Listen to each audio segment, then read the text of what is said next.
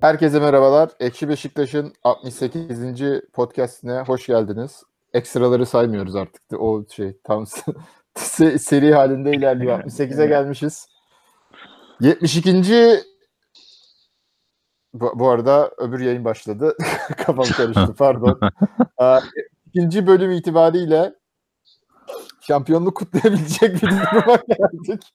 O olacak şey değil. 5 hafta önce kimsenin beklemediği ikincilik hayalimiz vardı ve aslında zaten şu anki tablo bence Beşiktaş'ın ikinciliği için gayet optimal. Başakşehir bu ivmeyle aşağı doğru giderse en azından ikinciliğimiz garanti ki çoğu Beşiktaşlı senin başından beri ikinciliğe razı, en azından Şampiyonlar Ligi şansımız olsun diye. Fakat birden şampiyonluk da gündeme geldi. Bunda önemli oyuncuların verdiği önemli performanslar tabii ki söylemek lazım. Burak Yılmaz takımın gol atma sorununa epey çözüm oluşturmuş durumda. Gene bu maç Babel'in 2 sene önce Babel'in 2 sene önce attığı golleri anımsatan bir gol attı. Sağdan gel, sağa çek, sola çek. Rakip stoper o şeyini bilmiyorsa boş bulduğunu direkt dibinden vur. Karius 8 kurtarışla mı bitirdi? 9 kurtarışla mı? Tam hatırlamıyorum bile. Ona bakarız istatistiklere maç içerisinde. Fakat oyun olarak bütün bu güzel resmi bir kenara koyarsak oyun olarak aslında ileri giden bir şey yok. Değişen bir şey de yok. Bir şekilde sonuç almaya başladık. Buna istatistik dilinde regression to the mean de denir. İşte böyle ortalamaya yaklaştık belki. Gol pozisyonuna giriyorduk, gol bulamıyorduk. Gol buluyoruz. Bu bir faktör olabilir. İsmi lazım değil diye bu podcast'te hitap eden arkadaşın oynamamış olması ve de daha verimli ataklar yapıyor olmamız bir faktör olabilir. Öyle ya da böyle şampiyonluk potasına girdik. Beyler, kim ilk önce bir şeyler söylemek ister maça dair? Buyurun. Bugün ben bir şey söylemek istiyorum. Hadi bakalım. Değişiklikte şey var. Tedvili sırada ferahlık var. Hayır, olamaz. Evet, Cevher. 5 haftadır düşündüğüm bir şey bu. Yani bakıyorum, şimdi aslında yani yayınlarda falan da hep dile getirdiğimiz bir şey. Beşiktaş üst üste galibiyet alıyor. Yani ikinci devre başladığından beri o çok saçma Fenerbahçe maçı ve onun şokuyla berabere yine bitirdiğimiz Kayseri maçı hariç bütün maçları kazandık. Oynadığımız futbola bakıyorsun. Yani işte bozgunculuk yapmayalım falan diye çok futbolu ama eleştirilecek futbol oynuyoruz aslında. Yani bakıyorsun ortada bir şey yok. İşte 6 tane Antalya'ya atıyorsun, 6 tane Rize'ye atıyorsun. İşte Başakşehir'i deplasmanda iniyorsun. İşte şu oluyor, bu oluyor. Ama sürekli oyunu eleştirmek istiyoruz çünkü ortada güzel bir oyun yok. Ya ben bunu döndüm dolaştım bugün aklıma, yani böyle bir 15-20 dakika kadar önce hatta yine bu durum hakkında düşünüyordum. Bizim oynadığımız oyunu ben nasıl açıklayabilirim derken kendi kendime açıklamaya çalışıyorum. Yani bizim bu başarımıza ben mantıklı, böyle rasyonel bir şey bulmaya çalışıyorum. Oynanan futbola bakıyorum ve buna bir sebep uydurmaya çalışıyorum kendi kendime. Şuna şeye vardım. Hani meşhur filmde hayat fena halde futbola benzer denir ya. Dar alanda kısa paslaşmalar filminde. Hı-hı. Aslında şöyle bir şey var. Yani dünya böyle biraz fraktallarla örülü bir yer olduğu için sadece hayat fena halde futbola benzemez. Her şey fena halde her şeye benzer. Yani işte metafor dediğimiz şey bu yüzden var. Mesela başka bir konuyla ilgili bir şey anlatırken atıyorum işte araba 120 basıyor, işte 5. vitese taktı. Hani futbol anlatırken araba metaforu yapıyorsun. Arabayı anlatırken işte ya şöyle olmuyor böyle olmuyor. İşte askeri metafor veriyorsun. Hani farklı şeylerden bu tarz metaforlar oluşuyor. Şimdi ben bizim futbolumuzu uzun girdim ama şuna benzetiyorum. Bu Uzak Doğu Kung Fu filan, hani karate dövüş filmlerinde bir sarhoş usta klişesi vardır. Drunken Master.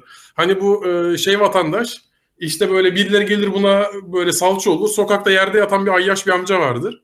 İşte ayyaş amca böyle ayakta duramıyor. Biraz sağa sendeliyor, biraz sola sendeliyor filan.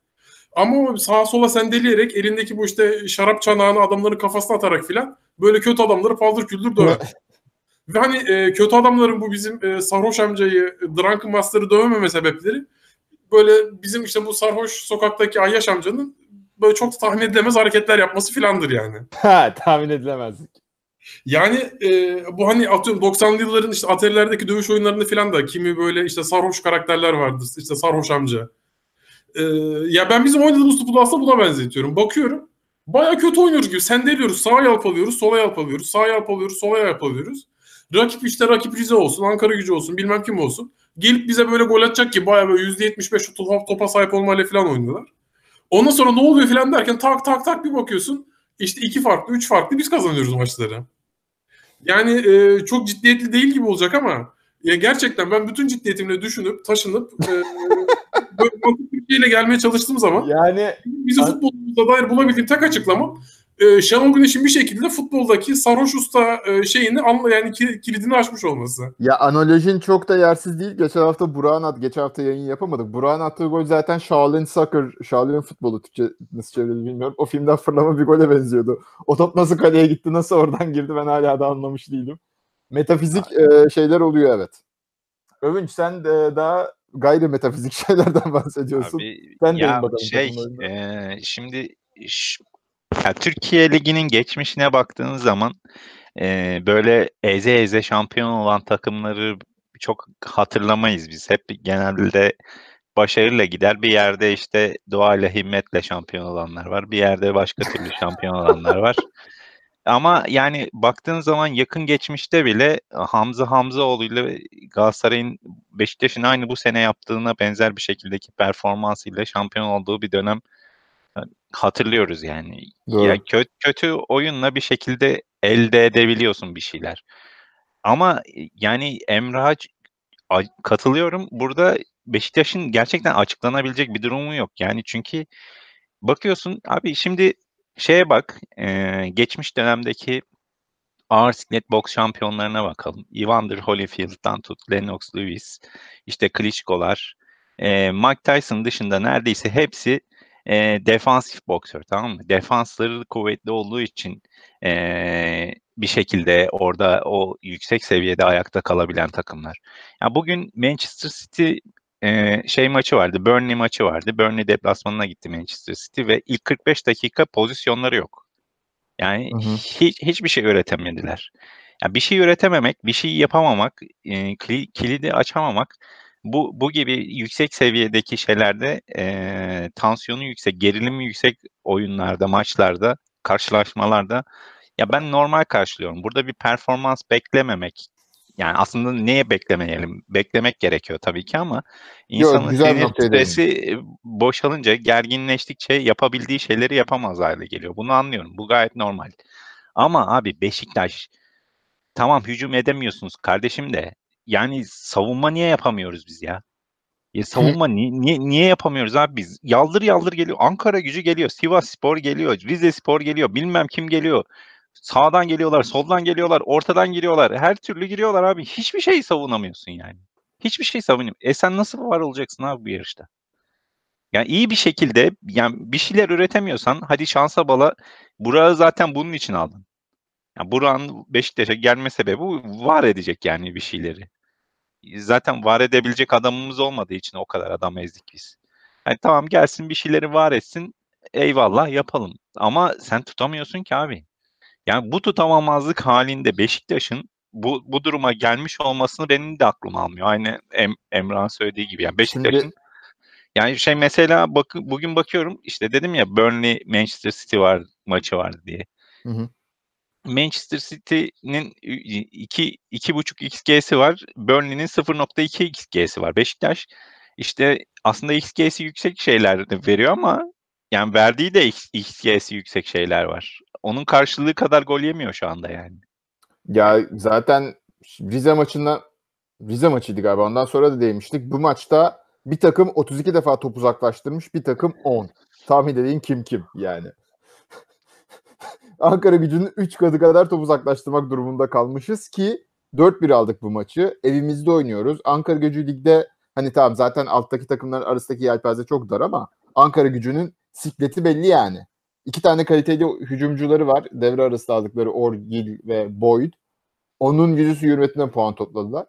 Ve bu takım ya ilk yarıda skor çok farklı olabilirdi.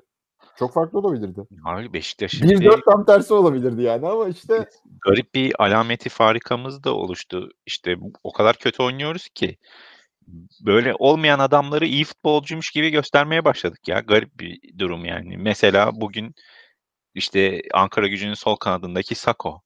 Adam belki de hayatının topunu oynadı yani. Bizde böyle birebir de adam eksiltebilen bir tane adam yok yani. doğru düzgün adam böyle eforlu bir şekilde basıp geçebilen adam yok bizde. Teknik olarak var tamam da basıp geçen adam yok. Adamlar bütün rakiplerimizde var. Antalya'ya bakıyorsun Dukarası var. Bilmem Sivasspor'a bakıyorsun işte geçen hafta golü atan eleman var. Bu hafta bakıyorsun Sako var. Ya Beşiktaş'ta yedeklerinde bile yok ya. Basıp geçen adam yok yani. Ya işte onu en iyi yapacak 2 tane oyuncumuz Güven ve Lens maalesef. Onlar da bir yere kadar yani onların da Lens Fenerbahçe'de bu işi yapıyordu aslına bakarsan. Beşiktaş'a gelmeden önce oyununun parlak olduğu kısım da buydu. Beşiktaş'a geldi adamın ben basıp geçtiği artık hatırlamıyorum yani. Kontratağı kaldırabiliyor gene işte 42. dakikada bir pozisyon vardı topu çaldıktan sonra ki bu maç ama zaten... böyle kopup gidemiyor yani. Arkasındaki adamlara bakıyorsun işte Pazdan'dır, Kulisic'tir. Kulisic'i gördün zaten Burak'ın attığı golde. Burak topu çektiği anda 2 metre savruldu adam nereye gidiyorum diye. Ya belli bir yaştan sonra oyuncularda düşüş çok sert olabiliyor atletizm açısından. Lens böyle yani 29'u geçtikten sonra aşağı kıvırmış olabilir atletizm olarak burnunu. Ya böyle bir şey var. 30-31 yaşlarda birden akümüle etmeye, o yorgunluk, o oynama şeyi akümüle etmeye başlayıp atletizmi lineerden yani eksponansiyel bir şekilde tırpanlayabiliyor. Büyük takımların mutlaka eksplosif bir oyuncusu olmak zorunda yani. Kesinlikle zorunda abi. Başka ikinci bir alternatifin yok. Çünkü oyun tıkanıyor ve oyun tıkandığı anda sana dar alanda iş yapacak eksplosif bir oyuncu lazım yani. Beşiktaş'ta o yok. En büyük sıkıntılardan biri bu zaten. Tehdit gerçekten yaratamadığı için oyun sıkışıyor. Oyun sıkıştığı için yapamıyor. Lens'i gene görüyorsun abi. Abuk subuk adama gene oldu yani. Her yaptığına faul vermeler falan gene. Bu maçta bu adamın da oldu gerçekten hakemler ne istiyor bu adamdan? Türkiye ne istiyor bu adamdan? Bir şey yapın ya. Bir rahat bırakın adamı ya. Azıcık dokununca herkese faul. Adam güçlü biraz iri yarı olduğu için hakemlerin öyle bir ön yargısı oluyor. Yani mesela biraz da böyle çelimsiz biri olsa rakip omzu vurunca uçsa filan hakem de verecek faulü. Ya adam bakıyor ki sağlam duruyor hakem de çalmıyor. Ya da normal omuz omuza da Lens biraz daha sağlam direkt rakibe veriyor faulü hakem. Biraz da üzerindeki forma siyah beyaz değil de sarı lacivert ya da daha sarı kırmızı olsa Lens'in yaptığı yani birebir aynı oyunu oynayarak yaptığı faul miktarı yarıya iner aldığı faul miktarı 2'ye katlanır. Başar diyor oyunumuzu açıklamak için Başar da şöyle bir açıklamayla gelmiş. Oyunumuz çok kötü ama hücum yapan adamlar çok kaliteli. Yani Burak bir kalite farkı yarattı evet. Doğru. Çok bariz bir şekilde. Yani az önce verdiğim Sarhoş Usta örneğini biraz şu yüzden verdim. Yani şöyle enteresan futbol oynuyoruz. Orta sahada falan oyuna o kadar sahip olamıyoruz ki. Böyle rakip o kadar iştahlanıyor ki. Böyle bayağı yaldır sanki böyle Levante karşısındaki Barcelona gibi falan kendilerine öyle bir şeye gelip böyle haldır huldur gelmeye başlıyorlar. Evet. Son haftalarda attığımız gollere bakın. Özellikle maçı koparan birinci, ikinci goller hep ani top kapıp kontratak yani ya pres yaparak ani top kapıp kontratak golü ya normal geride defansta top kazanıp ani kontratak golü. Bugün de birinci golde, ikinci golde böyle işte Ankara Gücü haydi hurra Allah Allah filan diye bize saldırırken biz de beceriksizce savunamazken kapılan bir topta ya ilk gol tek pasta oldu. Ya topu kazandık bir pas yani geriden Burak'a doğru şişirildi. Burak da zaten bu işi çok iyi yapıyor. Alan da buluyor. Aynen. Yani rakip normal Beşiktaş'a karşı oynayan Anadolu takımı gibi oynasa Burak o alanı da bulamayacak. O şutu da çekemeyecek. O golleri de atamayacak aslında. Ama ya biz kötü oyunumuz ya o kadar kötü oynuyoruz ki rakibi böyle arkasını açmaya davet ediyoruz. Abi inanılmaz yani. Diyorlar arkaya açıyorlar. Bizde de o cezayı kesecek acayip oyuncular var. Başta Burak olmak üzere. Ya bunun Laiç'i var, Kagawa'sı var, şusu var, busu var. Hani sen Beşiktaş'ta öldü zannedip o kadar arkada açarsan Beşiktaş'ta kusura bakma yani tokadı çakar yani. Rakibin bizden benim tek ümitteki 4 hafta boyunca kimsenin buna uyanmaması. Evet. Ya 4 hafta daha rakipler buna uyanmazsa sonra zaten ondan sonrası tufan. Bir şampiyon olsun. İstatistiklerine bakıyorum da rakibin bizden iyi olduğu alanlar kısaca değil hepsini sayacağım. Toplu oynamada Ankara Gücü daha iyi. İkili mücadele kazanma eşit. Hava topu kazanmada Ankara Gücü daha iyi. Pas isabeti daha iyi. Rakip yarı sahada pas isabeti daha iyi. Bizim tam 4,5 katımız korner kullanmışlar. Top uzaklaştırmada zaten söyledim onu. Pas arası eşit. Nasıl ya? O kadar korner kullanmışlar. 9 korner kullanmışlar. Daha çok ceza sahası dışından şut çekmişler. Daha çok isabetli şut çekmişler. Daha çok orta yapmışlar. Orta isabetleri kötü. Bu da aslında şeyi gösteriyor. Bizim ortaların daha organize ataklarda geldiğinde onların daha baskı yaptığını gösteriyor bir yerde. Bir tek biz daha çok top kapmışız. Bir de daha az sarı kart görmüşüz. Yani Abi yani gerçekten 2 tane bu maçta 2 korner kullanmamız inanılmaz ya. olacak şey değil ya. Adamlar 9 kornerin 3 ya da 4 tanesi aynı pozisyonda kullandı zaten. Adamlar korner kullanıyor, yeniden korneri çıkıyor. Yeniden korneri çıkıyor. İşte Karius'un Ya evet o problem değil. Ya Beşiktaş da problem. Beşiktaş'ın 2 korner atmış olması ne kadar aslında sıkıntılı bir maç geçirdiğimizin de Ya, göstergesi. Yani. Adem Yay için ısı haritasına bakıyorum. Şimdi 10 numara çıktı değil mi bu maça Adem Yay? Sol kenarda oynamış tamamen. Ya kendini sol kenara atmış. Ortada hiç topla buluşamamış. Zaten bizim Atiba Dorukhan'la ikili orta sahamızın gösterebileceği etkinlik gayet kısıtlı. Bunu biz uzun zamandır söylüyoruz. Bu maçta Dorukhan 5-6 maç oldu herhalde. İlk yarılarda tamamen silik artık. Ne zaman böyle ikinci yarıda bir taktik hamle geliyor ya da motivasyonel bir hamle geliyor devre arasında Şenol Güneş'ten. Ondan sonra Dorukhan biraz toparlıyor ama yani bizim ona verdiğimiz rolü kaldıracak 8 numara şeyin kaldıracak şey değil 6'ya kaydı. Ama öyle de olmuyor. Şimdi bu maç mesela daha çok Atiba Dorukhan sol iç sağ iç gibi oynadılar.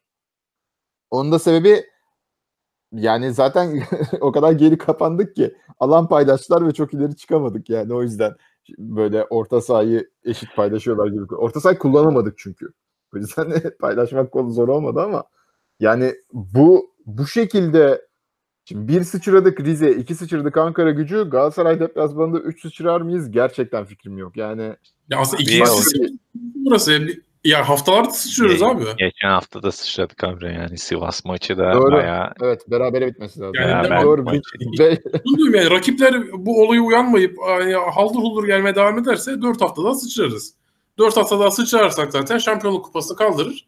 Yolumuza devam ederiz. Abi o şey yani o ya, verdiğin falan zaten geçtim abi. Şu 4 hafta daha rezil ötesi futbolla 3'er puanı alalım. Ben başka hiç Beşiktaş'ta zannetmiyorum ki artık şu dakikadan sonra ya çünkü biz güya iyi futbol oynadığımız vakit ya bunun tam tersi oluyordu. Bakın doğru. Formaları değiştir. Beşiktaş'ı Kasımpaşa yap. Rize'yi Ankara Gücü'nü Beşiktaş yap. Biz böyle yenildik Kasımpaşa'ya falan. 4 diyoruz ama mesela biz işte %70 topla oynamışız. Bir sürü orta kesmişiz. Ortalar bir yere gitmemiş. Böyle maça baksan biz hayvan gibi iyi oynamışız. Rakip bize bir şekilde 3-4 tane sallamış geçmiş mesela. Böyle kaç tane maç oldu yani. Bir sürü puan kaybettik. Ya da 2-2 olan maçlar. İşte yani berabere kalıyoruz. Kimde normal yeniliyoruz. Yani aynı bu maç gibi. Aynı bu maçtaki Ankara Gücü'nün oynadığı gibi oynayıp işte 10 tane korner at, 20 tane korner at, 50 tane bilmem ne at, işte 100 tane orta kes, %70 topla oyna. Bakıyorsun puan kaybı. Bunun gibi bir sürü maçımız oldu bu sene. Ama son birkaç haftadır da sürekli tam tersi yani bir şekilde rolleri değişmeyi başardık. O kadar kötü futbol oynamayı başardık ki Anadolu takımlarıyla rol değiştik. Anadolu takımları baskılı oynuyor. Biz kontrataktan çakır çakır gol atıyoruz. İnanılmaz ya gerçekten. Ya bu şey vardı. Civilization diye bir oyun vardı. Bilirsiniz bu 90'ları falan evet. bir şey oyunu. Strateji oyunu. Onda şey vardı. Bir Hindistan'ın başına Gandhi var. Şimdi her liderin bir barışçılık işte ya da agresiflik şeysi var. 0-10 arası gibi. Normalde işte Gandhi böyle çok aşırı barışçı bir lider olduğu için işte zaten işte bir iki olay oluyor, bir şeyler oluyor, 0'a iniyor. Şöyle bir saçmalık oluyordu. Öyle bir şey daha yapıyorsun ki Gandhi biraz daha barışçıllaşıyor. Orada 0'dan daha küçük olmayla konu ilgili bir çek koymayı unutmuşlar. Bir bay. 0 yani 0 iken biraz daha barışçıla gidince eksi 1 olmadığı için 255'e çıkıyor. Ve Gandhi böyle bütün dünyaya atom bombası yağdırmaya başlıyor. Nükleer Gandhi'den de böyle Google yazarsanız bir sürü onunla ilgili şey var. Neyse bizimki de biraz onu oluyor. O kadar kötü futbol oynuyoruz ki 0'ın altına düşecek gibi olunca bir şekilde 250 gelene 4 atıyoruz, gidene 5 atıyoruz yani. Ben anlamadım bu işi. Gerçekten keyfini çıkarıyorum. Yani belki de benim anlamadığım düzeyde bir şeyler oluyor. Mesela kedi köpek bazen insan yaptığı davranış akıl sıra erdiremez ya. Benim de futbol aklım demek ki bu sahada olanlar karşısında kedi köpeğin normal insana baktığı kadar kalıyor. Benim futbol aklım bunlara yani yetmiyor. Yetmiyor olabilir ben yani. Yani şimdi şuna değinmek lazım tabii. Yani böyle Galaxy Brain oldu. Böyle çatır çatır yapıyoruz ya. Ben artık gerçekten anlamaya çalışmayı bıraktım. Keyfini çıkarıyorum. Çok mutluyum.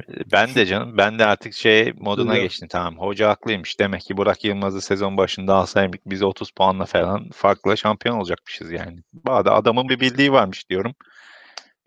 Başka türlü açıklamaya çalışınca gerçekten böyle devrelerin yanıyor yani. Mavi ekran veriyorsun abi. Nasıl olabilir yani? Yani Hiçbir aslında mantıklı açıklama yok.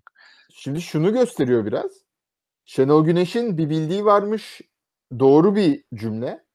Şöyle biraz daha oynatalım onun kelime sıralamasını. Şenol Güneş'in bir tek bildiği varmış ve onunla gerçekten başarıya ulaşabileceğini biliyormuş adam. Ve onu yani kafasında bir şablon var. Bizim böyle evrensel futbol doğruları, futbolun günümüzde olduğu yer vesaire falan hiç önemli değil. Bu adam bana bu oyuncu kadro, bana bu oyuncuları verin, ben bu oyunu oynatacağım.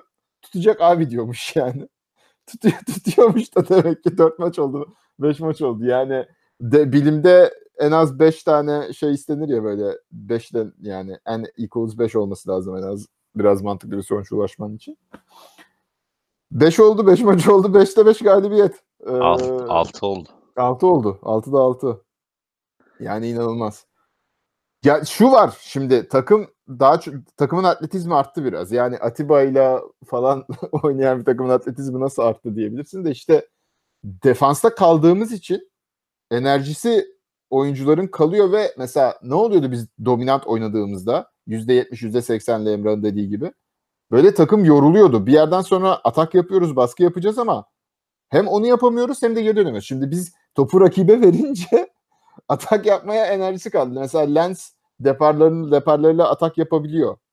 Yani atak yapması o enerjisi bittiğinde de zaten rakip tamamen üzerimize geldiği için ekstra bir efor harcaması gerekmiyor 65. 70. dakikalarda.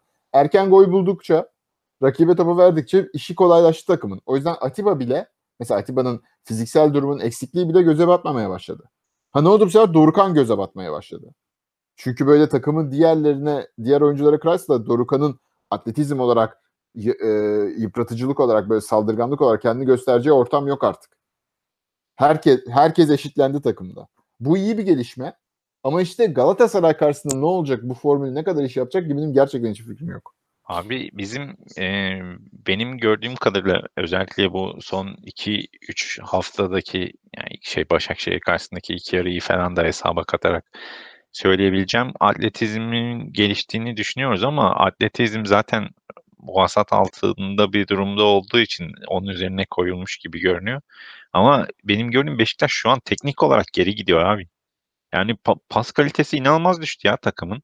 Böyle hani şeyi konuşuyorduk biz. Acaba Beşiktaş'ın topu rakibe vermesi ve biraz daha direkt oyuna dönmesi bizim için daha avantajlı bir hale gelebilir mi diye tartışırken düşündüğümüz şey bu değildi yani. Beşiktaş şu anda istemli bir şekilde topu rakibine vermiyor. Alamıyor topu. Olmuyor yani. Bir şekilde adamlar uzun topla, cross paslarla o kadar geniş alanlar bırakıyorsun ki özellikle Gökhan Gönül'ün arkasında hadi Caner'e yapıyorduk biz. Caner'i artık nasıl fırçaladılarsa adam çıkamaz hale gelmiş yani. Artık Bu maçta Gökhan çok daha evet. sabit Doğru duruyor yerinde ama Gökhan gittiği zaman dönemiyor bir de ve top kullanırken de hatalı kullandığımız için hata sonuçlandırma konusunda da sıkıntı yaşadığımız için bunun da direkt etkisi bu. Pas kalitemizin düşüklüğünün direkt etkisi. Hı. Gökhan'ın arkasında çok fazla açık veriyoruz. Öyle olunca bunu her takım değerlendiriyor abi. Sivasspor'un teknik direktörü de bunu görüyor. Ankaragücü'nün teknik direktörü de bunu görüyor. Onun üzerine yükleniyorlar. Oradan sürekli pozisyon veriyorsun. Pas kalitesi düşünce Beşiktaş'ın oyunu ele alamıyor. Kendi sahasında 35 bin taraftarının önünde maça çıkıyorsun Ankaragücü karşısında ve oyunu veriyorsun abi. Olabilecek bir şey mi ya bu? Ya dün Fenerbahçe 10 kişiyle bile Trabzon'dan oyunu aldı yani. Ve Fenerbahçe'nin ne kadar berbat oynadığını hepimiz biliyoruz yani az çok. Ama Fenerbahçe küme düşme potasında 45 dakika rakip kaleye gidemiyor, şut atamıyor. Adamlar 10 kişi kaldı ve oyunu aldı. Yani onu kabul ettirebiliyorlar bir şekilde. Rakibi Ya kim olursa olsun. pas kalitesi deyince şuna değinmek lazım. Dorukhan bu maçta ileri yönlü sadece 5 tane isabetli pas atabilmiş. Bunun haricinde ileri yönlü 6 tane isabetsiz pası var. Yani işte bu orta saha yapısıyla şimdi ne tutamama meselesi işte bahsettiğimiz ne tutabiliyoruz ne ileri gidebiliyoruz. Bireysel kaliteye kaldık tamamen. Yayiç oradan çakıyor, Burak buradan çakıyor, şu şuradan çakıyor. Yani evet gittikçe gidecek de yani bu mesela bu gelecek sene için bir oyun modeli olamaz yani. Abi bir de Beşiktaş'ta çok bariz bir off the ball problemi var ya. Off the ball'da akıllı bir şekilde hareket edebilen bir tek Atiba var takımda ya. Adem Laiç dahil. Adem Laiç dahil. Pas attıktan sonra pasın sonrasında ne olacağını düşünen oyuncu sayısı 1. Yok. Yani bak şeyden sonra Ah. ikili oyun Kagawa girdikten sonra Laiç ikili oyunlara girdi. Onun üzerine gol de geldi zaten ama Laiç Kagawa olmadığı zaman ikili oyun yapmıyor adam ya. Yapmıyor yani. Lens'in mesela benim Lens'le ilgili en büyük problemim pası attıktan sonra ne olacağıyla ilgilenmiyor adam ya. Ya pası atıyor ve o pası attığı adama ne olacağı, onun kaderinin ne olduğuyla ilgili hiç umurunda değil yani. Yürüyor. Pas atıyor. Ne bir boş alana kaçayım. Bu adamla duvar pası yapar mıyım? Bu adam sıkışırsa ne yapacak? Hiç umurunda değil ya. Yani Beşiktaş'ın genelinde böyle bir sorun var zaten. Yani pası verdikten sonra topu geri almaya veya pası atılan adamın ne durumda olduğuyla kimse ilgilenmiyor. Yani bu zaten Mire'nin Karius'a attığı abuk subuk geri pasları. Ay o Vi- gol Vi- Vi- yediriyordu be evet. Vida'nın Caner'e attığı abuk subuk paslar. Sadece Caner'e de değil, beklere atılan bütün abuk subuk paslar. Sert, şiddetli ve oyuncu baskı altındayken atılmış paslar yani. Hep böyle abuk subuk paslar atılıyor. Ve o pas atıldıktan sonra adamı kaderine terk ediyoruz yani. Ya bugün gene mesela sağ çaprazda Beşiktaş pozisyona giriyordu. Zar zor Laiç kontrol etti. Topu geri çevirdi. Hatırlıyorsunuz geriye kadar geldi. Gökhan Gönül'e döndü. Orada bir top kaptırıyoruz gibi oldu. Sonra Gökhan saçma sapan bir pas attı ve Ben kontra yedik. orada Hayvan ben gibi bir orada kontra dedim yedik. daha dedim Beşiktaş golü geliyor yani yiyeceğiz şimdi. Tam Abi böyle jeneratik aynen ama aynen ne kadar net tarifliyor değil mi Beşiktaş'ın ne kadar pas yapamadığını yani. abi, çok kötü bir pozisyonda ama kurtardık evet. Ya işte bunun gibi çok fazla sıkışık duruma sokuyoruz oyuncularımızı. Kendi kendimizi sokuyoruz bu duruma. Çünkü off the ball'da çok hareketsiz Beşiktaş. Statik oyun diye buna diyoruz zaten. Ya işte Abi, zaten o formül çalışmaya başladı ya bir yerde. Biz off the ball'da madem hareketsiziz çekilelim. Kendi sahamızda takılalım. aynen. İşte böyle ileri Aynen top öyle. Hani atacağız. yapamadım diye yapmaya çalışmayı bıraktık. Biraz daha bizim elimizde madem bu geliyor. O zaman bunu en iyi derecede yapmaya çalışalım. Bunu biz nasıl optimize ederize yöneldik. Yani oyunu almaya çalışıp ya da oyunu kısmen alıp maçı veriyorduk. Şimdi oyunu verip maçı alıyoruz. Yani bence hani sezonu bitirene kadar sezonu bir şekilde bitirmemiz lazım. Aynen. İşte abi bak buna %100 katılıyorum. Bu doğru. Kesinlikle zaten bizim konuştuğumuz mevzu da bu. Oyunu vermekte sıkıntı yok. Beşiktaş zaten diyorum ya Şenol Güneş geldiğinden beri oyununu transition oyunun üzerine kurgulamış durumda ve onu geliştirmek üzerine sürekli bir çalışma gerçekleştiriyor. Transition'da gol atıyor mu? Atıyor abi. Bulduğunu atıyor yani. Bu arada Şimdi mesela Burak'la gelince Şampiyonlar Ligi'nde yaparken de mesela rekor kırıp gruptan çıkarken filan da hani Türk Ligi'nde bambaşka bir oyun oynamaya çalışırken Şampiyonlar Ligi'ne bize başarı getiren oyun yine şeydi aslında o transition oyunuydu. aynen. Aynen. Ama şimdi Yaptım devam et abi. mevzu yani bunu yapalım, bunun üzerine koyalım, bunu parlatalım. Tamam parlatalım da yapamıyorsun. Defans yapamıyorsun abi. Yapamıyorsun defans yani.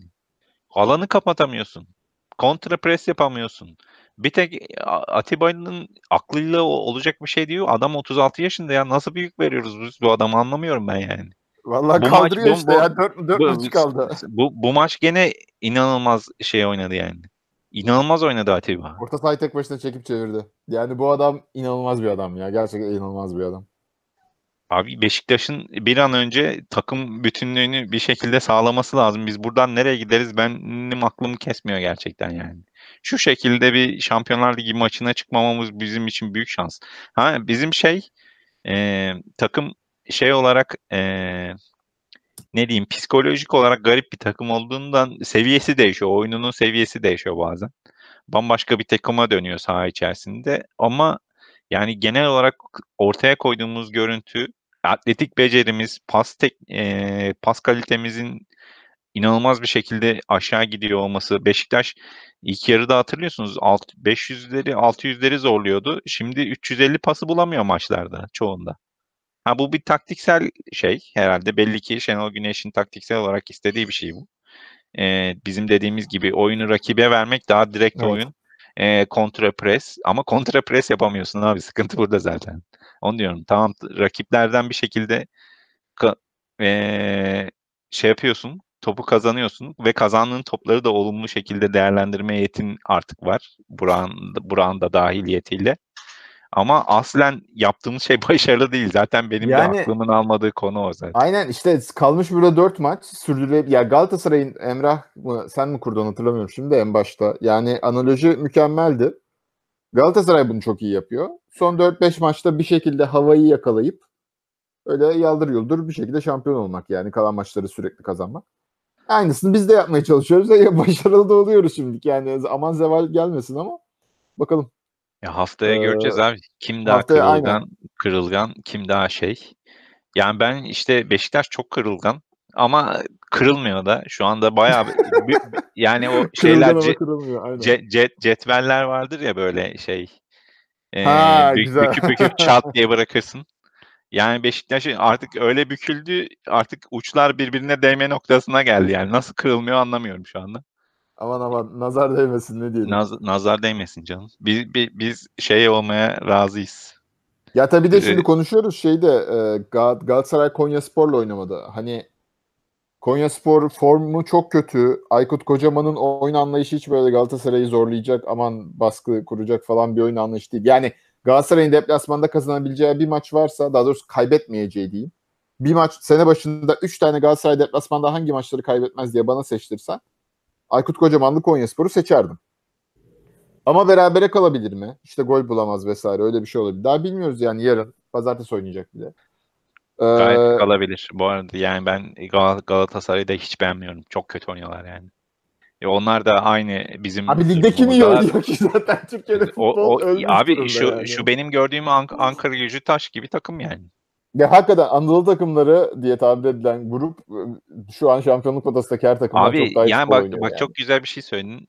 Ligde kim iyi oynuyor ki dedim. Ben bugün talihsizlik, işte yapacak işim yoktu herhalde. Ya da zamp yaparken denk geldim.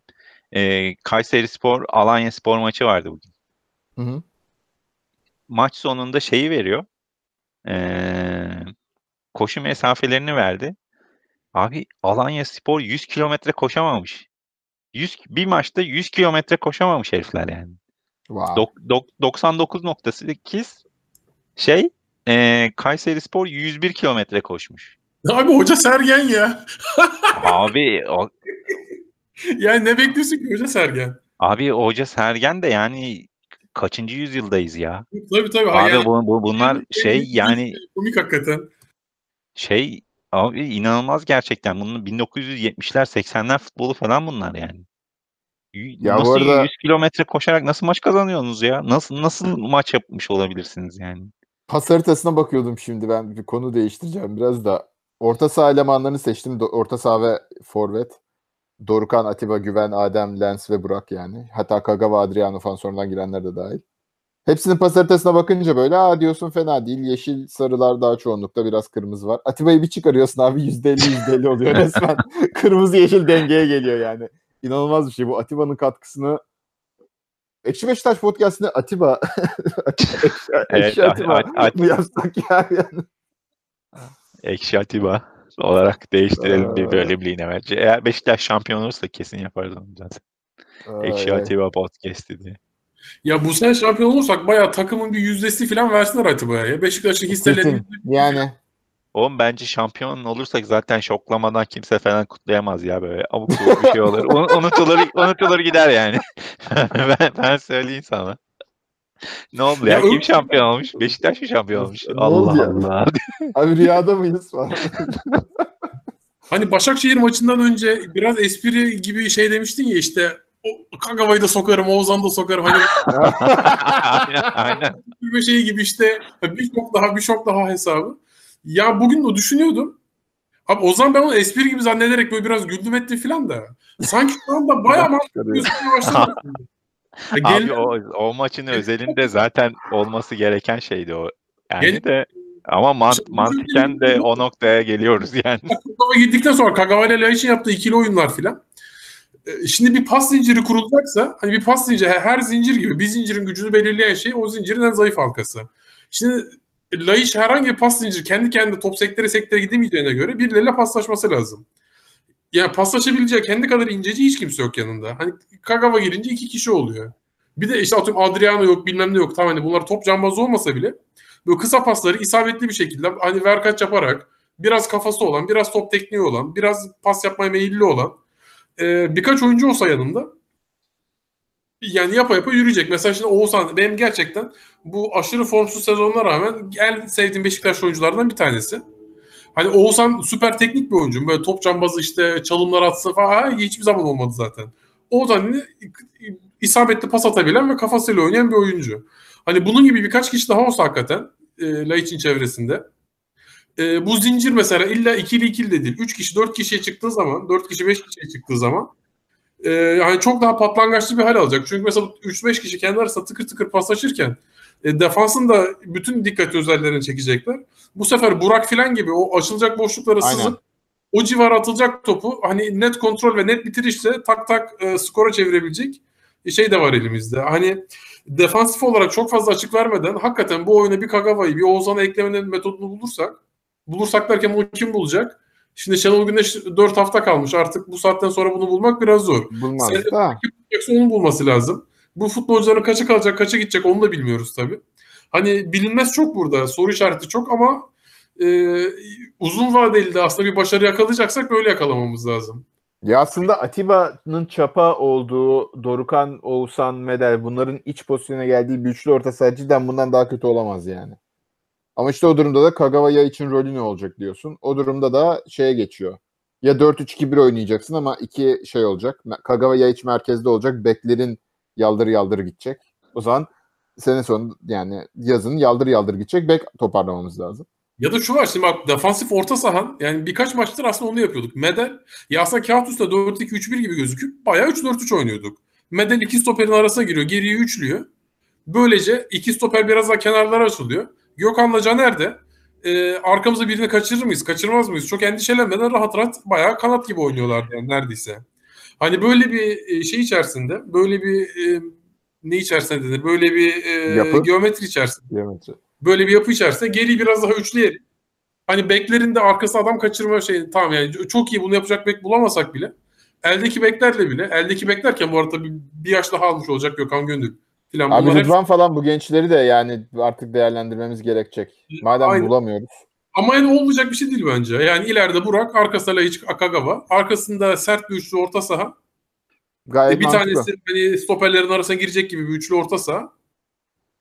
İşte böyle sayınca yalnız yine mesela Oğuzhan, Atiba, Dorukhan, Meder bu dördünden bir tanesi tacı çıktı. Bilmiyorum nasıl olacak Ya bilmiyorum zaten yani. rotasyon yapsınlar. Bir şey yapamaz yani. Bütün sene oynayamaz. Ya benim hayalimdeki Ya bir de futbol arkada çok sert böyle bir üçlü orta saha varsa Oğuzhan'ın o 10 numaralı 10 numaradan biri olması da kolaylaşır. Şu açıdan kolaylaşır. Çünkü Oğuzhan iç mevkisine kayabiliyor o durumda. Şeyi bırakabilir. Bekle ve de Kagawa'yla aksiyona girebilir yani. O üçlü orta sahasında Oğuzhan'ı biraz serbestli de tanıyor. Yapabilecekleri açısından. Kötü olmaz yani. Oğuzhan'ı ileri de atabilirsin o durumda. Kagawa'ya için alternatif olarak da herkes öyle düşünüyor zaten. Öyle düşünülebilir de. Yani bizim yani aslında Türkiye Ligi'nde o şekilde yeteneği yüksek oyuncuların bir arada oynayabileceği bir oyun geliştirebilsen zaten alır yürürsün ama işte Türkiye Ligi'ne yeterince şey diyeyim yani oyuncular yeterince ciddiyetle bakmadığı için bir de mesela şey getirdiğin zaman ya kimsenin umurunda mı? Bugün Adriano giriyor. Adamdaki ciddiyetsizlik bana çok garip geldi yani. Ve uzun aradan sonra girmişsin. Belki adam seni Galatasaray maçına düşünüyor ama sahada yaptığı şeye bakıyorsun. Bana acayip gayri ciddi geldi yani Adriano'nun girdikten sonra yaptığı paslar, abuk subuk hareketler. Ya genel itibariyle bir sıkıntı var. Bir de Beşiktaş'ın bek kalitesi yani tamam Gökhan Gönül çok iyi oyuncu. Caner tartışmalı. Adriano'nun fizik durumu zaten belli. Yani bekleri değiştirmeden herhangi bir şekilde orta sahada top dolaştırmaya yönelik bir oyun sergileyebilecek durumda değil Beşiktaş. Yani çünkü topu kaptırdığı zaman sadece Atiba o topun peşinden koşar hale gelecek. O topu kaptırmaması lazım. Yani Xavi ne olacak, Iniesta ne olacak? Barcelona o şekilde zaten var oldu o kadroyla. Yoksa Xavi'dir, Iniesta'dır. 1.60 boyunda adamlar ve fizik olarak zayıflar yani. Ama adamlar öyle bir kapatıyorlardı ki rakibi. Öyle bir yakın duruyorlardı ki birbirlerine. Ve tempoyu öyle rahat ayarlayabiliyorlardı ki bu onlara bir dezavantaj yaratmıyorlar. İşte o Beşiktaş'ın Emrah'ın geometri dediği şeye evet, geliyor. Evet. o geometriyi yakalayabilmen için işte senelerce birlikte oynamış olman lazım. Altyapıdan beraber çıkmış olman lazım yani. Aynen. O bizim elimizdeki oyuncularla bayağı zor bir şey. Ya çok yüksek kalite Kyle Walker olacak sağ bekte. Sol bekte de şey olacak. İşte Andre Robertson olacak. O zaman yap. Mis gibi akarsın. Yeah. Ama Gökhan Gönül ve Caner'le biraz sıkıntılı bir durum o. Yani Türkiye şartları için uygulayabilecek bir kadro bulmak çok zor değil aslında. Yani ama dediğin gibi altyapı sistemin olacak. Yani Rıdvan mesela sol bek. Çocuk 2 senedir falan bizim A takımda antrenman yapıyor mu? 2 sene mi oldu, bu sene mi antrenmana başladı? Bu sene. Bu sene başladı. Sene başladı sanırım. Yani normalde taktik falan böyle ciddi çalışıyor olsak aslında koy sırıtmaması lazım Rıdvan, ama Şenol Güneş'in koymaya, yani Şenol Güneş niye koymuyor diye %100 kızamıyorum da. Yani gördüğü bir şey var belki de ve şey yapmıyor, yani bir ışık vermiyor, ama hani bizim misyonumuz Beşiktaş olarak bu çocuğu ilk 11'e girdiği anda oynayabilecek duruma getirmek olmalı zaten. Biz ona eğilmiyoruz üzerine. Sezon başında niye oynatmadı diye mesela kızarım. Ama şimdi şu anda mesela atıyorum olmaz tabii. Mesela Sivas maçında niye Necip'i soktu işte falan, niye Rıdvan'ı madem sokmayacaktın kadroya niye aldın bilmem ne. Ya abi şimdi zaten son 5 maç kalmış. Bir anda şampiyonluk umudu belirmiş. Şampiyonlar Ligi şeysi bayağı ciddi. Hani işin ucunda bayağı onlarca milyon euro var. Çok gergin, taraftar gergin, bilmem ne gergin, her şey gergin. İşte hakem karşında, rakip karşında, federasyon karşında falan. Abi sen oraya 17 yaşında çocuğu koyacaksın. Yani bir hatasında belki çocuğun futbol hayatı bitecek. O da zor. Çok yani ağır büyük. O bir çocuğun sırtına yüklemek için gerçekten ağır büyük. Sezon başı bunu yapabilirdik. Mesela sezon başı niye yapmadık diye eleştiririm. Şeyde de eleştiririm. Mesela 3-0 olan, mesela 2-0, 3-0, 3-1, 4-1 böyle bir maçta son 20 dakikada Quaresma'dan sıfatsız sokacağına gençlerden bir tanesini sok, onu izleyelim mesela. İşte bu eleştiririm. Ama mesela Sivas maçı alev alev giderken sol beke niye Necip'i soktun, niye Rıdvan'ı sokmadın diye. Burada mesela hocaya ben tek kelime diyemem ki bu arada Necip o maçta muhteşem oynadı. Bence yani. Yani kaç kişi bana katılır bilmiyorum. Necip iyi bir oyun oynadı. Zaten bu benim şeye de uyuyor. Şimdi lafı az önceki konuya getireceğim biraz. Benim kafamdaki futbol şu aslında. Yani bir tane forvet olacak. Yani bitirici bir santrforun olacak. Oyuna katılan. Kalecin olacak bir tane. Maksimum 1 adet, 2 değil yani. Maksimum 1, belki 0 adet kanat oyuncun olacak. Hani çizgi kanadı tarzı kanat oyuncu. Geri kalan tamamı 8 numara olacak. Yani stopere de 8 numara koy. Orta sahaya da 8 numara koy. Beke de 8 numara. Hepsi 8 numara olsun. Adriano 8 oynadığı zaman sırıtıyor mu? Sırıtmıyor. O yüzden aslında iyi bir sol bek. Ya da mesela Atiba stopere koysan, hani yaşı da ilerliyor. Mesela seneye Atiba'yı stoperde değerlendirelim desek bence çok iyi bir fikir olur yani. O yüzden de aslında, çünkü 8 numara ne demek? Çift yönlü oyun demek. Top kontrolü, pas demek. Biraz Guardiola'nın da aslında yarattığı oyun bu değil mi yani? Manchester City'de. Aynen o yani. Yani sen alan kapatabilirliği olan, maç içi oyun disiplinine, taktik disipline sahip olan, top kontrolü ve pas yapabilen, pas verince de boşa kaçan, zaten 8 kişi bir araya getirdiğin zaman bunlara bir kaleci, bir santrfor, bir tane de kanat koy. Mükemmel bir takım olur sana yani. Hani o yüzden çok şeye takılmamak lazım. Bunun pozisyonu ne, şunun işte pozisyonu ne. Mesela bizim altyapıdan gelen işte bu Kartal Kayra var. Onun yani bir iki tane daha bir 8 numara çocuk var. Yani bizim orta saha mesela kalabalıksa bunları al, bekle oynat. Eğer adam zaten gerçekten bu çocuklar iyi bir 8 numara, iyi bir 6 numara oynayabilecek gibilerse bekle de iş görürler. Ya zaten Bek'in verdiği kademe bilgisiyle 8 numaranın verdiği kademe şey değil, alan bilgisi, kademe dedim yanlış oldu. Alan bilgisi benzer, yani yer yer örtüşen şeyler. Tabii yani hani birebir onu koy orada oynar, onu koy orada kesin oynar demiyorum ama yani eğitim yani kesişen, ortak kümede olan çok fazla şey var. Şimdi burada şeyi diyorum. Acaba biz şu anda Galatasaray maçında ne yapmalı onu mu konuşsak yoksa seneye ne yapmalı onu mu konuşsak? Bunu Ya Galatasaray siz... maçını konuşalım. Evet. Zaten herkes seneye daha teknik direktörümüz kim olacak? Başkanı kim Başkanımız olacak? kim olacak? Kulübün ismi ne olacak falan hiçbir şey bilmiyoruz o yüzden. Yani Medel Galatasaray maçında yetişecek deniliyor. Yine 3-4-3'e bakan bir şey Altın değil. söylemiştim de evet. Valla ben önce biraz Galatasaray'ı konuşmak lazım biz başlamadan önce. Galatasaray'da geçen hafta Kayseri maçını seyrettim ben. Bayağı ilk yarıda bizden halliceydi yani Galatasaray. Gene onlar biraz daha topa hakimlerdi ama bütün pozisyonları, net pozisyonları üreten Kayserispor'du ve maçı da bence ciddi şekilde hak etti Kayserispor. Oradan bir gol çıkaramamaları onların şeyi ama Galatasaray deplasmanında bu kadar net pozisyona girip bu kadar şey olması açıkçası bizim maç öncesinde beni bayağı umutlandırdı. Çünkü Galatasaray'da da bir organizasyon sorunu var. Bütün her şey Belhanda'nın üzerinden yürüyor. Belhanda bir şekilde kilitlendiği zaman şeylere kalıyorlar. Baskıya yani ve tempoyu arttırma üzerine bir oyunla bunu da beklerin özellikle Linnes ve Aslında sanki Mariano'nun Galatasaray'da şeyle yapıyorlar. sorunlarımız benzer gibi. Şimdi sen deyince aklıma geldi. Sana soru soracağım. Yani onların da orta sahasında bizim gibi bir ne koysan olmuyor durumum var. Özellikle sakatlıklar falan da tırpaladı tabii kadrolarını da. Ya Belhanda olduğu oyuncudan çok farklı bir oyuncuya evrildi. Onun çok büyük etkisi var. Adam çok bariz bir şekilde bir playmaker'a döndü ve bütün takımı yükseltiyor kendisiyle birlikte. Onun çok etkisi var. Ama onlarda bizdeki durumun tersine onlarda oyuncuların rolleri belli. Hı-hı. Yani işte Fernando'nun ne olduğu belli, Belhanda'nın ne olduğu belli, Fegoli'nin ne olduğu belli, Ndiaye'nin ne olduğu belli. Yani oyuncu tiplemelerinin rolleri belli. Bizim gibi böyle yarım yarım oyuncular değiller.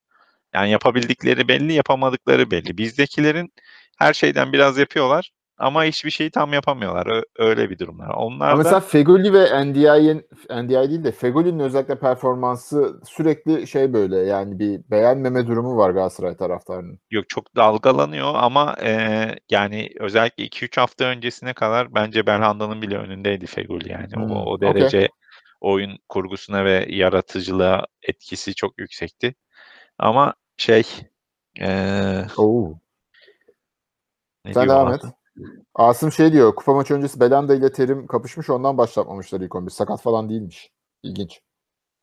Ya kupa maçında oynasan olur, oynamasan olur ay. Ya evet de yani kapışma, gerçi Terim'le herkes kapışır. Terim sonra affeder, performansını bile arttırır, öyle bir teknik. Affetmek zorunda ya. Belhanda'sız şu an Galatasaray'ın herhangi bir yere gitme ihtimali yok yani. O zaman bizim Fatih Terim'in egosunu biliyoruz. Eğer ki mevzu Serdar Aziz mevzusundaki gibi bir durumsa çat diye kesip atabilir yani. Fatih Terim sonuçta ve o krediye sahip bu camianın içinde. Ama yani dediğim gibi Galatasaray'ın oyun aklı herhangi bir şekilde başka türlü ileriye gidebilecek durumda değil. Belhanda'yı iyi çıkardığın zaman %50 düşüyor adamların hücum performansı direkt. Ya, o zaman inşallah bu kavgaları şeydir abi. Bir de şu var mesela. Terim hadi ben affettim dese bile ya bu Kuzey Afrikalı futbolcular genelde biraz şey oluyor. Arızası yani kontaklar atabiliyor. Belhanda oynamaz yani. Oynamaz. Yani çıkar ruh gibi oynar. İnşallah öyle bir şey olur. Evet. Bir de arıza işte. Feguli dediğim gerçekten büyük yaratıcılık getiriyor ama Feguli daha bir 10 numaraya da kanat bölgesinde yaratıcılık getiriyor. Belhanda biraz Oğuzhan gibi. Sırtına 10 numara giymiş bir 8 numara aslında. Yani Belhanda oynamazsa Belhanda'nın o 8 numara bölgesinde daha orta sahanın ortasından getirdiği yaratıcılığı yapacak başka bir oyuncu yok. Çünkü Fernando da formsuz. Ndiaye de açıkçası biraz yani Ndiaye mesela futbol menajerinde olsa bütün özelliklerini toplasan ya bayağı bir sürü 15-16'sı var diyeceğin oyuncu. Ama bakıyorsun mesela defansta alan kapatmıyor. Adam kovalıyor Medel gibi. Ofansta da çok böyle at gözlüklü takılıyor. Yani onda da bir gelen bir yaratıcılık yok. Eğer Belhanda bir şekilde hakikaten Terim'le papaz olur da oynamazsa o bizim için büyük avantaj olur. Asım Belanda'yı Emre Akbaba ile ikame edecekler diyor. Ya Emre Akbaba'yla Belhanda aynı tip oyuncular değil. Evet. Bence birisi de. daha çok golcü özelliği var. Ötekisinin playmaker özelliği var. Yani Emre playmaker'lıktan çok ikinci santrafor, böyle shadow striker dedikleri Ben Yani oyuncu tipine daha uygun. Emre Akbaba'da öyle bir şey yok benim bildiğim, yani benim gördüğüm kadarıyla. Yok daha çok ceza sahasında adam sokma mevzusu Emre ya bir de Akbaba'da. Emre Akbaba ile Canye aynı sistemde var olacak oyuncular değilmiş gibi geliyor bana ama tabii ben çok alıcı gözle izlemedim. Şu açıdan diyorum. Canye'yi kimle nereye koyabilirsin abi? O adam Doğru inanılmaz gerçekten. gerçekten ya. Böyle bir şey. Biz yani yine en azından Wagner Love'a falan 10 milyon vermedik yani. Evet. Gerçi biz de az vermiş değiliz de. Zarar neresinden dönülse kârdır ya. 5-6 milyon kaybedip çıktık oradan galiba. Aynen. Cenk'in parasını çarçur edip. İnanılmaz ya. Larin, Love. Ya onu ne zamandır söylemedik. Takım iyi gittiği için Larin Love aklıma gelmiyor insanın tabii de. Aynen ya. Ara hatırlamak lazım. Larin'de dizi yıldızlarına yürüyormuş. Sağdan Yani sola ne yapsın Instagram'dan sahada falan. sahada Aynen. yürüyemiyor. Dizi yıldızlarını yürüsün. Ne yapsın? Allah'ım yarabbim ya. Adam Türkiye'ye helal olsun. Neyse. Yani Karius'un artan performansına değinelim. Galatasaray derbisi öncesi bence çok iyi. Hocanın Ya ben çalışından sonra kendine geldi ya. Evet. Acaba bir Hocanın o konuda bildiği varmış. O konuda Şenol Güneş'ten özür diliyorum ben. Karius'un çok duydu ya. Ya Karius'un o tür açıklamasının Alman bir oyuncuya ters tepki yaratacağını düşünmüştüm ben ama ilginç bir şekilde formunu arttırdı. Demek ki arada Türk gibi basının önüne, medyanın önüne atmak gerekiyormuş. Alman da olsa. Ama zaten bu abi Şenol Güneş en iyi yaptığı şey. Yani Şenol Güneş hiçbir zaman işte böyle mükemmel işte taktik deha ile işte şöyle bir şey falan, yani Şenol Güneş'in en güçlü yanı hiçbir zaman olmadı. Şenol Güneş hep yerli de olsa, yabancı da olsa, atıyorum Güney Amerikalı da olsa, Kuzey Avrupalı da olsa bir şekilde futbolcuları böyle hani gaza getirip işte ters psikoloji yapıp, düz psikoloji yapıp, psikoloji yapıp bir şekilde böyle maksimumlarını almaya çalıştı. Ya ben diye düşünüyorum. Hani bütün oyun kurgumuz, her şeyimiz aynı olsun. Hoca sadece başka bir kişi olsun. Şenol Güneş değil de Güneş Şenol olsun. Mesela Burak Yılmaz'dan bu performans çıkmazdı. Çıkmaz. Hani kim oyuncular şahsi olarak, ya mesela Gökhan Gönül bu yaşında ya ben mi koşacağım derdi. Hani bu futbolculardan bu performansları bu adam bir şekilde çıkartıyor. Kimisinde işte babacanca, kimisinde arkadaş gibi, kimisinde biraz böyle müsamaha göstererek filan. Karius'u da adam bir şekilde, ve gerçekten ben düşündüm. Ya dedim bir hani spor psikoloğu falan gibi biriyle anlaştık. Bu bununla yaptı. Adam çünkü gerçekten mükemmeldi. Yani kalede Karius değil başka biri olsa ilk yarı 4-1 değil 1-4 bitebilirdi. Aynen. Olmayacak toplar çıkardı yani. Bir tane değil, en az 2-3 tane.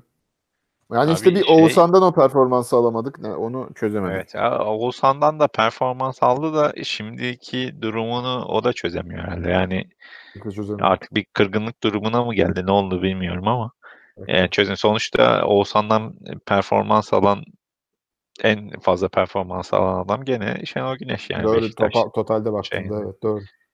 Burak konusunu zaten ben de bayağı şaşkınım. Çünkü yani Burak'ın Trabzonspor'daki performansına baktığımda en fazla eleştirilebilecek konusu oyun katkısı çok düşüktü.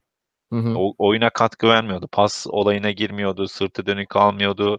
Takımın ileri gelmesine yardımcı olmuyor. Beşiktaş'ta öyle bir durum yok abi. Beşiktaş'ta arkadan top şişiriyorlar. Tutuyor, indiriyor, sağına soluna Bu maç kaç aktarıyor defa falan. yaptı hem de. Ve yani oyun katkısı da çok yüksek. Bir ara bir pozisyon oldu gene. Beşiktaş bütün takım olarak beklemeye geçti. Ve topu alamıyoruz yani. Ankara Gücü sahada top çeviriyor. Burak oraya kadar gelip pres yaptı 2-3 defa ve bir şekilde topun Beşiktaş'a geçmesine yardımcı oldu orada. Yani oyun içi konsantrasyonu çok yüksek şu anda Burhan.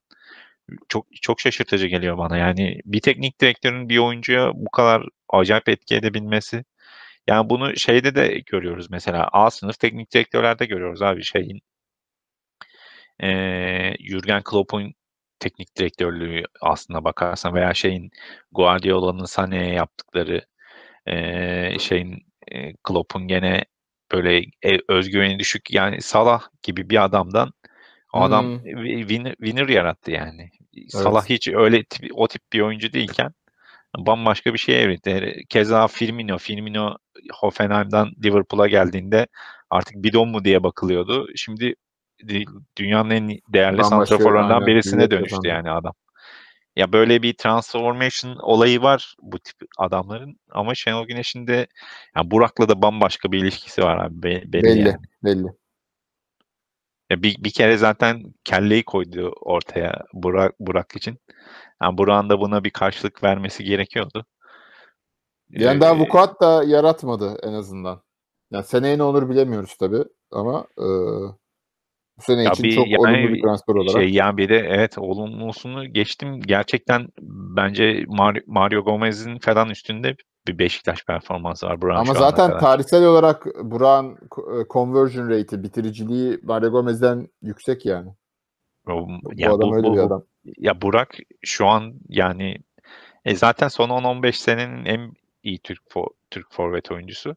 Hiç tartışmasız ama gelmiş geçmiş sınırını da zorluyor bence yetenek anlamında özellikle. Abi attığı golleri benim artık aklım sırrım ermiyor ya. Sağla atıyor, solla atıyor, kafayla atıyor. Valla bu İndirip atıyor, noktada free kick atıyor. Atıyor adam uzaktan frikik. Ya abi de şöyle bir şey var. Mesela Burak Yılmaz'ın conversion rate evet yüksekti ama yani leblebici bir golcü olarak tabii ki conversion rate'i yüksekti. Bizde leblebi adam bayağı komple forvet oldu. Alıyor, veriyor dediğiniz gibi hani Aynen abi. Komple forveti oynuyor yani. kafayla atıyor, bacakla atıyor, şeyle atıyor, frikik atıyor, her şeyi atıyor adam. şimdi bu noktada şunu da Yani söyleyeceğim. enteresan.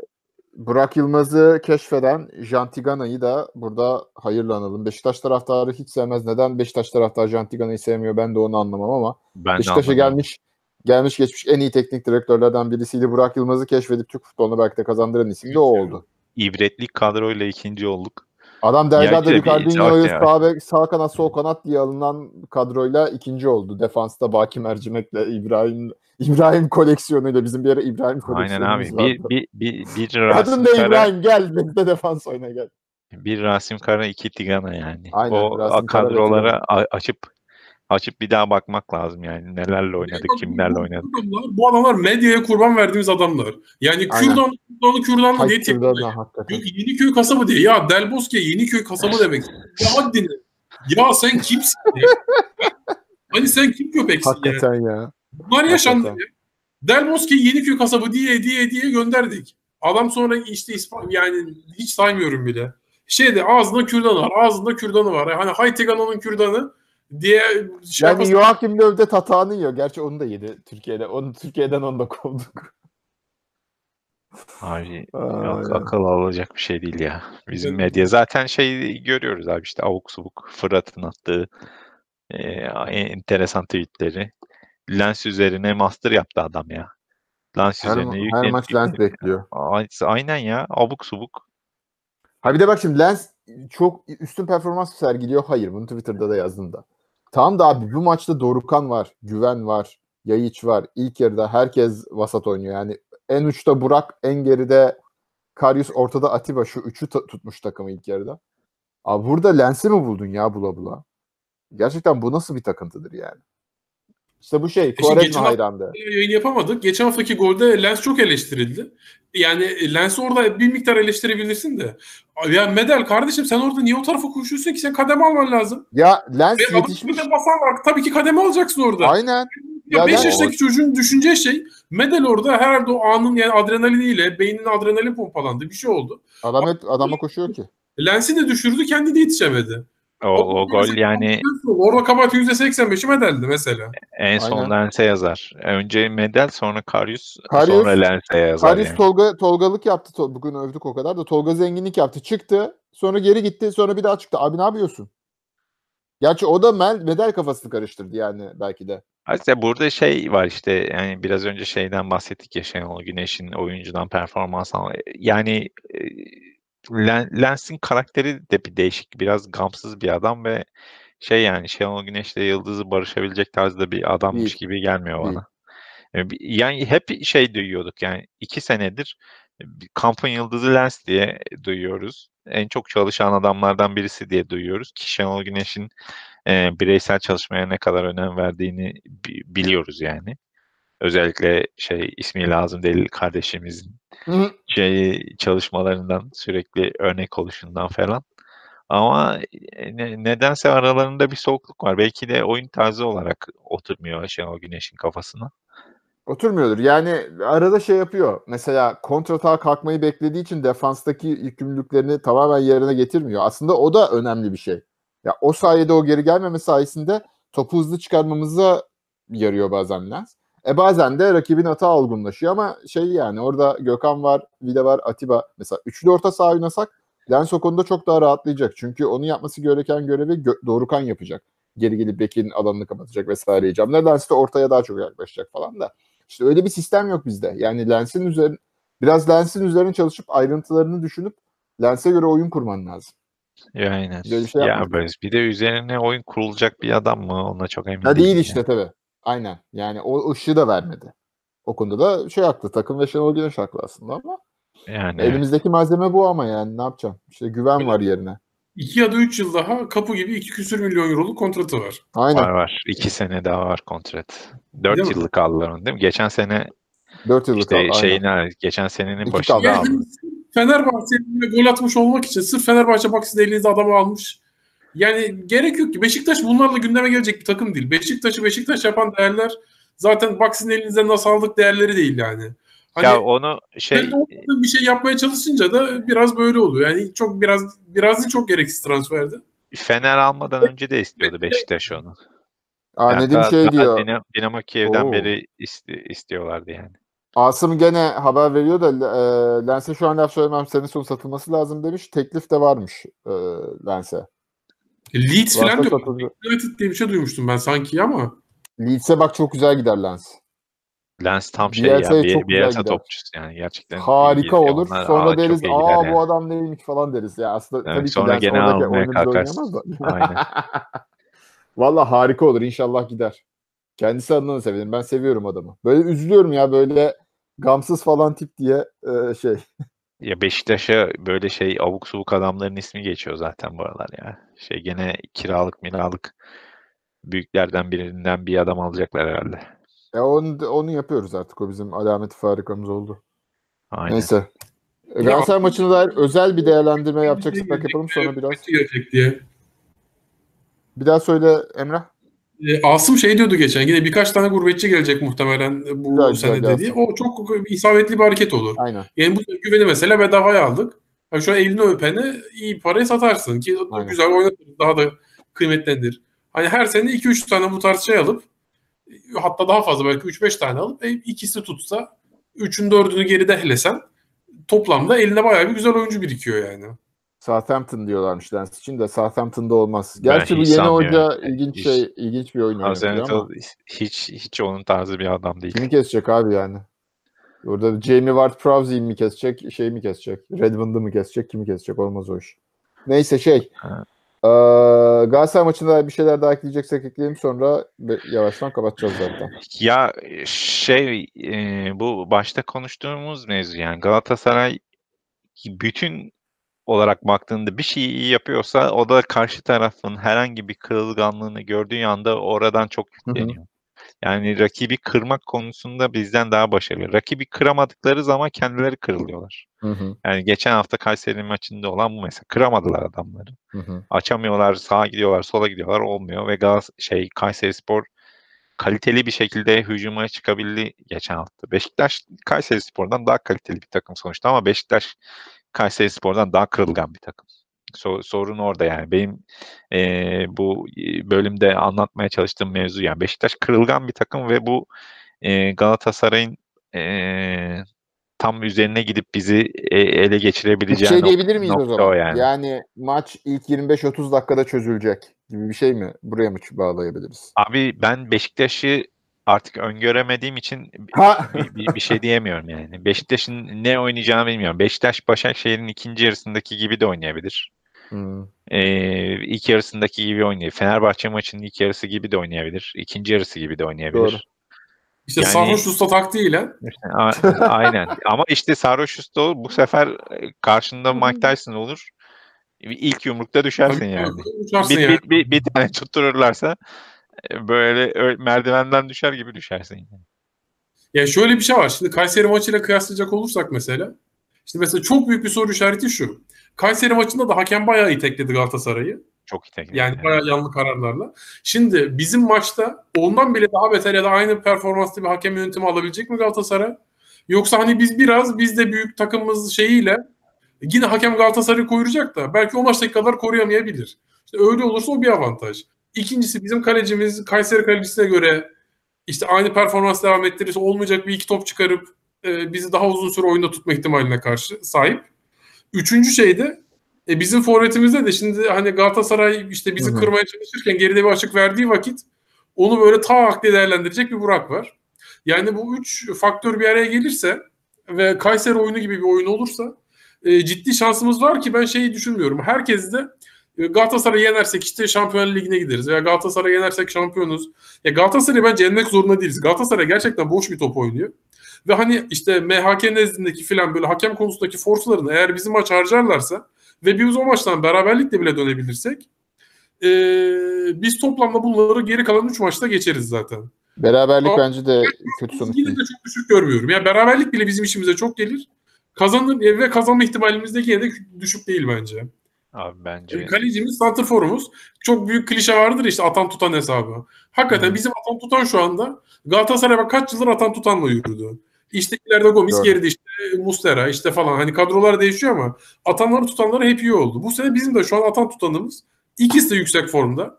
Hakemsel olarak da bir şekilde Kayseri'den daha az ezilirsek bence maç alma ihtimalimiz hiç düşük değil yani. Ben buna inanıyorum. Güzel yorum. Ben beraberlik bekliyorum ya açıkçası. 1-1 falan gibi bir skorla. Çok gol göremiyorum o maçta olacağını.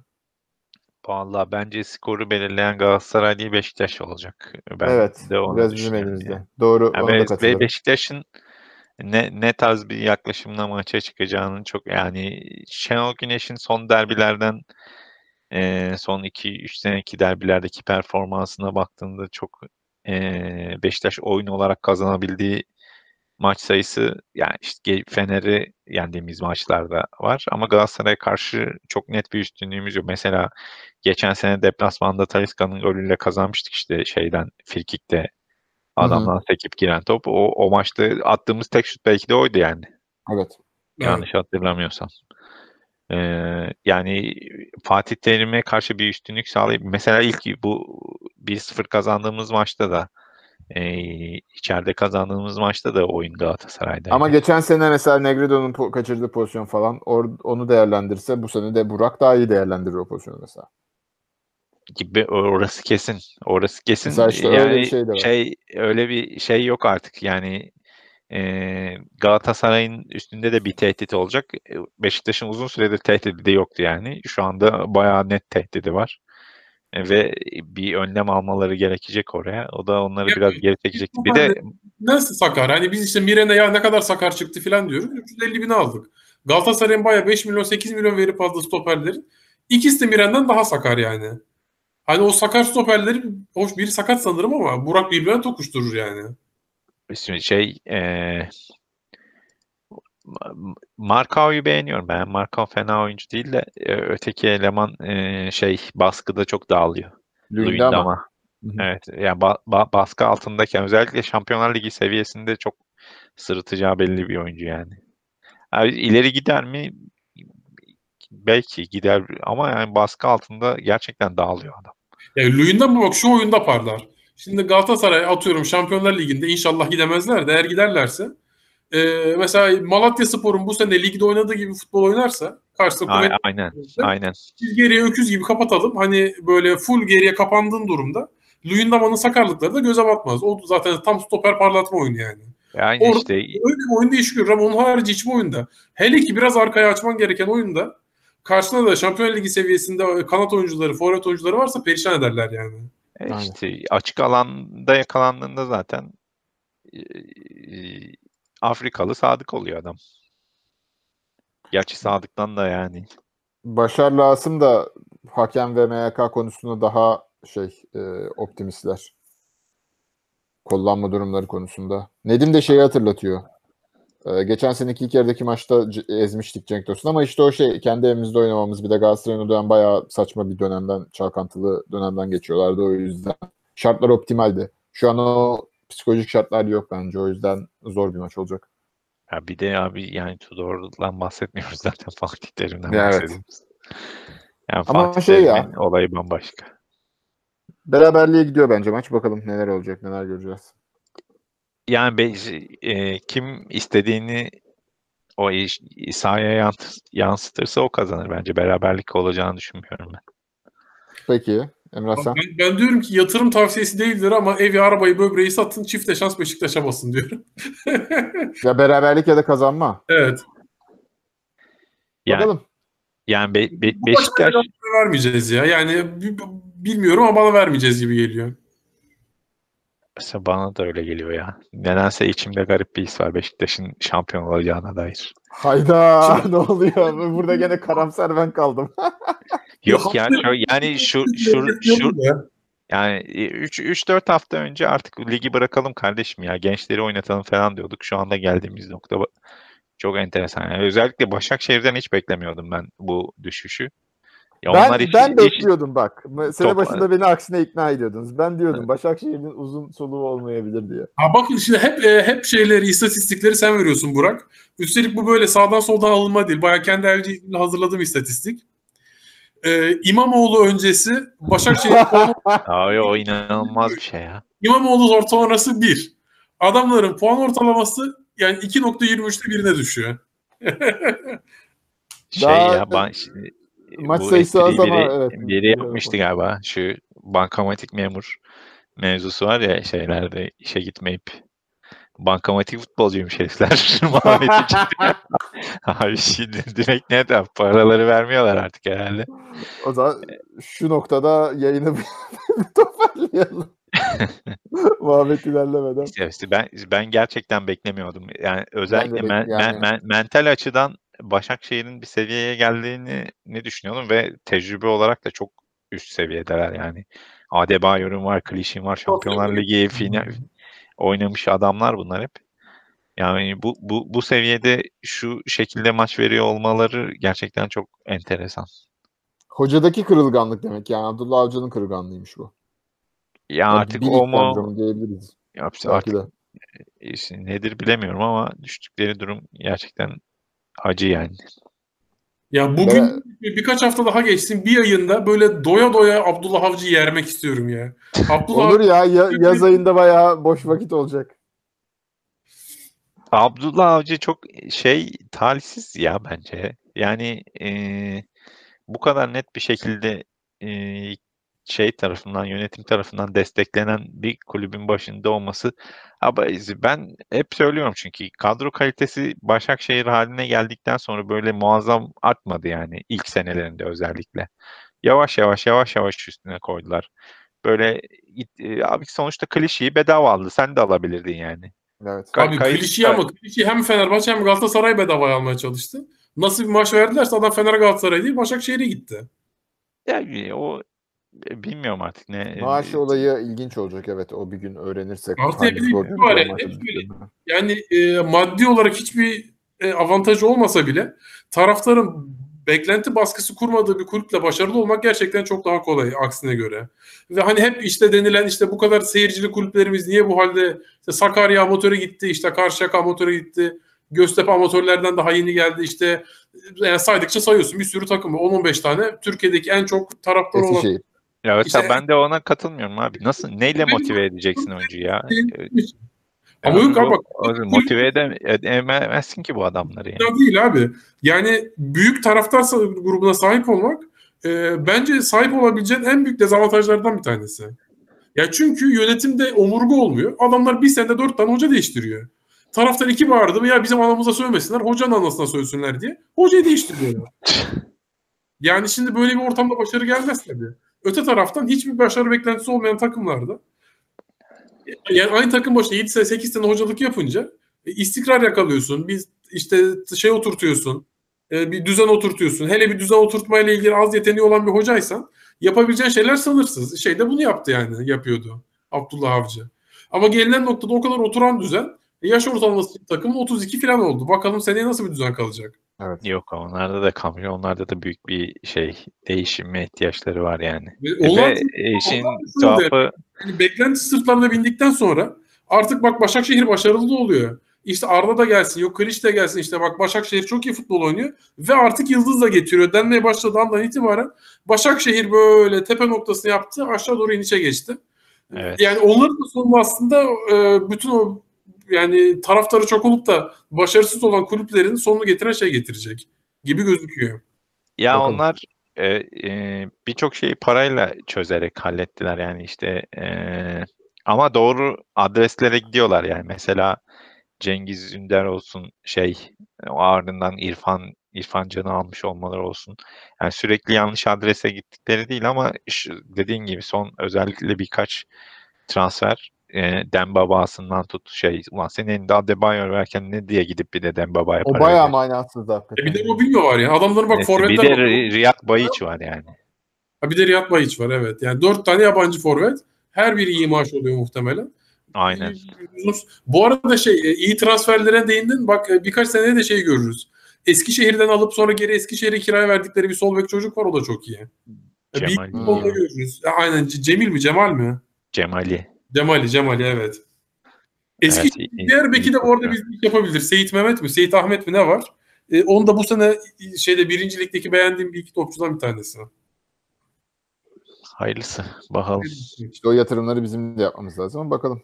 Bizim yönetim önce yönetimde kalacağını anlarsa ve gelecek planı çizebilirlerse hocaya dair, kendilerine dair neler görecek. Şu sezonu hayırlısıyla kapatalım da. Evet Sonrasında abi. en Şampiyon azından olursak ikinci- büyük şoklama olur ya. Ya 70 peki büyük şampiyon şok olur. Böyle camia olarak Şenol Güneş'in bacaklarına kapanıp hocam gitme diye ağlayalım. onu yaparız muhtemelen evet. Yani o noktada da işte Yani. yönetimin şimdi bu yönetimde Şenol Güneş'in kalması ne anlamı? Çünkü Şenol Güneş'e kariyer şoku yaşandı. Ne oldu? Milli takımla anlaşması ona bir şey oldu. Yeni bir amaç verdi. Yeni bir kendini ispatlama şeyi. Şimdi o geçici bir durum. Bu geçici motivasyon. NBA'de de olur ya, her şeyde de olur. Hoca değiştiren takım. Biz hoca değiştirdik aslında. Farkında olmadan. Bu hoca değiştirme durumunu seneye o sinerjiyi taşıyabilir miyiz? Onun emin değilim. Evet, belki kafa olarak rahatladığı için nispeten yani geleceği net olduğu için. İşte bile bilemiyoruz. Yani bu kadar. belki de kalıcı bir durum olacak ama yani göreceğiz. Neyse. Ya bu arada Evet. şimdi hoca hem milli takım hocası hem bizim hocamız ya şu anda. Ya ben Şenol Güneş olsam Konya Galatasaray maçına Konyalı bir iki futbolcu izlemeye giderim. Yani gidebilir isterse tabii de. Etik Ben olmaz. futbolcuyu düşünüyorum diyeceksin ya. Fransa'ya karşı ilk 11 yapmayı koyabilirim belki diyeceksin. Ne var Abi mı? işte Galatasaray gibi Önce rakip futbolculara transfer teklifi yapıyor. Sen de git milli takım hocası olarak belki Fransa maçında 11 oynatacağım de. Diyebilir. Yapar yani, yapsın. ben o Neyse zaman bu da biraz yapardım. Beyaz Her TV şey- yorumu oldu. Yani Yok. böyle hani federasyonun, hakemlerin, medyanın falan bize yaptığı haksızlıklar olunca benim de içimde böyle acayip bir çirkefleşme hissiyatı geliyor yani. Ha, tamam, sen çirkefleşmeden yayını toparlayalım hadi. Abi dediğim gibi ben Galatasaray maçında oyununu kabul ettirenin maçı kazanacağını düşünüyorum.